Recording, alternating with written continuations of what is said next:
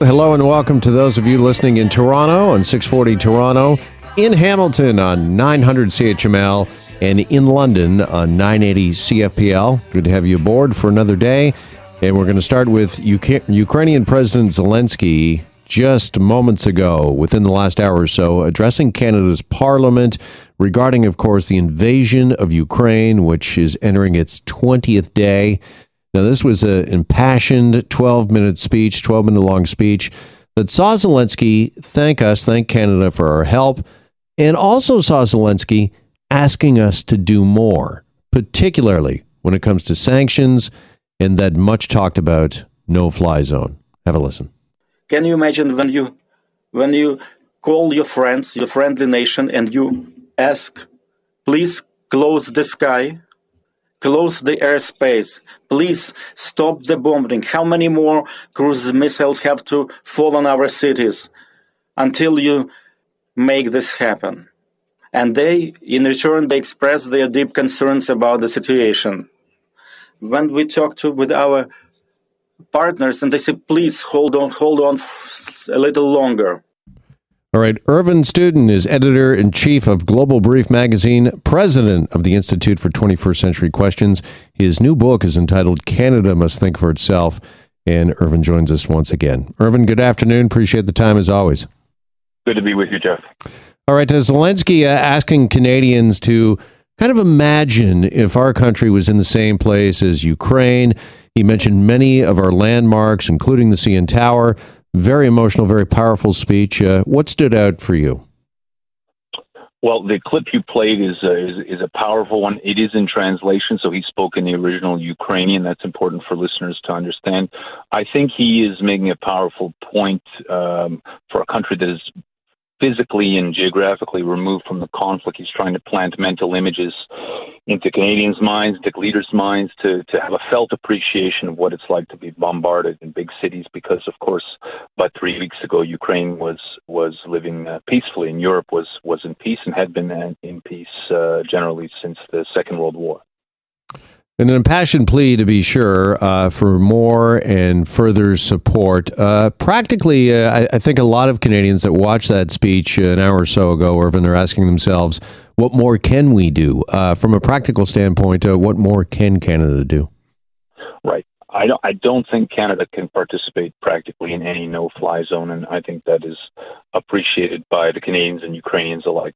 President Zelensky is heroically advocating for his country, as he must, and we must think both for ourselves, as I always say, and then about Europe and Ukraine and the Russian mix generally. What can we do? First of all, on the humanitarian side, we could be much more activist and mobilize much more seriously. We have good intentions. We're mobilizing, but in a very Canadian, very slow way. So we need to mobilize like the Poles, like the Israelis, even the Moldovans, that are geographically closer to Ukraine, but are really taking in more people, not just in per capita terms, but in absolute terms. So we could have, if on the humanitarian side, airlifts yesterday en masse, if we're serious about that. And I believe that would be in the Ukrainian interest and in ours as well. Secondly, we need to think about our own borders. We have a border with Europe to the east, effectively, symbolically, but Russia is immediately to our north. So we need to start thinking in a much more cold-blooded way about our own future. And we have a shared Arctic space with the Russians, the Americans, and the Europeans. We need to be much more serious in terms of our own assets. Finally, where we really can be practical is on the diplomatic end to the conflict. The conflict will not end through a no-fly zone. It will end once the military course of action finishes, whatever that looks like. The Ukrainians are heroically resisting. Russians will try to advance their objectives. What does a diplomatic end look like? We've done nothing to propose that. It needs to be something that sustains Ukraine as an independent sovereign nation, that keeps Russia as a going concern, that keeps Europe united, and keeps us in North America secure. And so we need to really be practical on that front. Let me ask you, if I could, Irvin, a little more about that no-fly zone, because Zelensky asking for Canada's support, asking the world's support, NATO's support for a no-fly zone. Has the time come for that, do you think? Because my understanding, what I've been reading and following, is that the Ukrainians are doing pretty good on the ground, but a lot of the damage that is coming to places in Ukraine is from the air currently. Yeah, a no-fly zone is just impossible. And the reason it's impossible is that in one sense, even the idea of a no-fly zone is what got us into this conflict to begin with. One of the interests on the Russian side is to preclude NATO from ever coming into Ukrainian space, or for Ukraine to ever become a member of NATO. And even Zelensky, I think, now is talking about that as a basic concession point from the Ukrainian side. So that is obviously impossible now that the Russians are in that space and they are controlling some of the significant territory. So we would have a direct clash with Russia, which is, to be direct, in nobody's existential interest. He has an obvious interest in Zelensky in advancing Ukrainian interests, and that is his right. On our response needs to be, we cannot do that, but here's our alternative. We can advance something diplomatically, and there we need to be less rhetorical and much more practical. I've already said on your show that the diplomatic out will come from Asian countries leading the negotiations, so we must be much more activist in putting together those blocks so that this comes sooner rather than later, and I think it could be done in the next week or so. Let me ask you, too, about Canada announcing additional sanctions today against another 15, I believe, Russian oligarchs.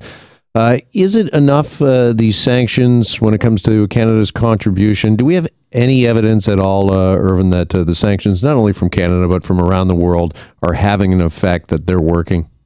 I think the sanctions are always having an effect on Russia at the granular level, on the psychology of the country, on the unity of the country, but they will have no impact on the military course of the conflict, because the Russian leadership is operating on a different plane. They intend, for existential purposes, as they see it, I presume, to advance the military conflict to whatever end they see necessary. I don't understand their ends in all cases myself, but the economic sanctions are really secondary or tertiary. They will have no impact. That's why I say that beyond that, we need to really be muscular in advancing a diplomatic solution. That's where the rubber will hit the road in meeting both the Russians and the Ukrainians towards some sort of exit. You know, this is obviously having global impacts on the global economy, global security, a threat to that as well.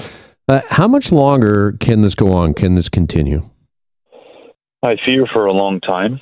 And in the back of my mind, I try to check myself in saying that although a diplomatic solution, even a quote unquote elegant one, is foreseeable, I'm not sure that it will hold on the ground. Ukraine is really destroyed in many cities. We must understand that one of the biggest armies in the world is planted all over the territory. The political unity of Ukraine will have shattered.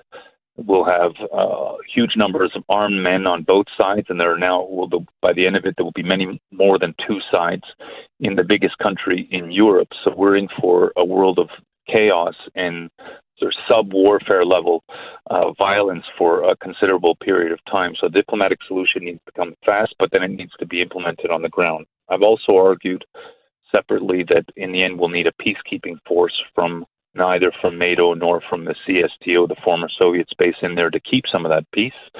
I've proposed that they come from countries like India, which have a peacekeeping background, but are also neutral.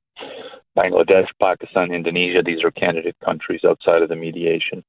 So there's a huge amount of work to be done, and it's important that while Ukraine be sustained, that this not bleed into Europe to destabilize Europe, which is still a peaceable zone, and for people to appreciate while Russia is in disfavor now, nobody should wish that Russia destabilize in a huge way, because that is a global conflict, and Russia has 17 land and maritime borders. So if it destabilizes, it takes not only Ukraine down with it, but several other continents as well. So we need to keep all of these countries afloat one way or another. All right, just finally, you are hopeful then. I know talks, they were paused yesterday between Russian, Ukrainian officials. They were supposed to pick up again today. But you remain hopeful that a diplomatic solution, diplomacy, will win the day? Diplomacy is the only way out, first of all, but whether it is sustainable and feasible on the ground, it will suggest that there will have to be several rounds of diplomacy to make it realistic on the ground. And there's a real danger for both Ukrainian and Russian leaders for them to be looked at as either incompetent on the Russian side or treacherous on the Ukrainian side, depending on the types of concessions or non-concessions that are made in diplomatic agreement. All right. On this day that Ukrainian President Zelensky addresses Canada's Parliament, Ervin, appreciate your time and your insight as always. Thanks so much for joining us. My pleasure. Ervin Studin. His new book, by the way, again, is entitled Canada Must Think for Itself. And we're back after this break. You're listening to The Jeff MacArthur Show. Hi, it's Shauna, and I might be a bad parent because my kids think French fries are vegetables. Hey, it's Ryan, and I might be a bad parent because I went out for wings when my wife was in the hospital after giving birth. Johnny here. I might be a bad parent because in my house, the tooth fairy gives pocket change. But we're not alone. Len emailed us and said his 6-year-old daughter's Tarzan moment going from love seat to lazy boy by curtains made him more proud than any dance recital. And Andy left his 2-year-old at the rink. All right, guys, I'm sure we're not alone. Like Andy's kid.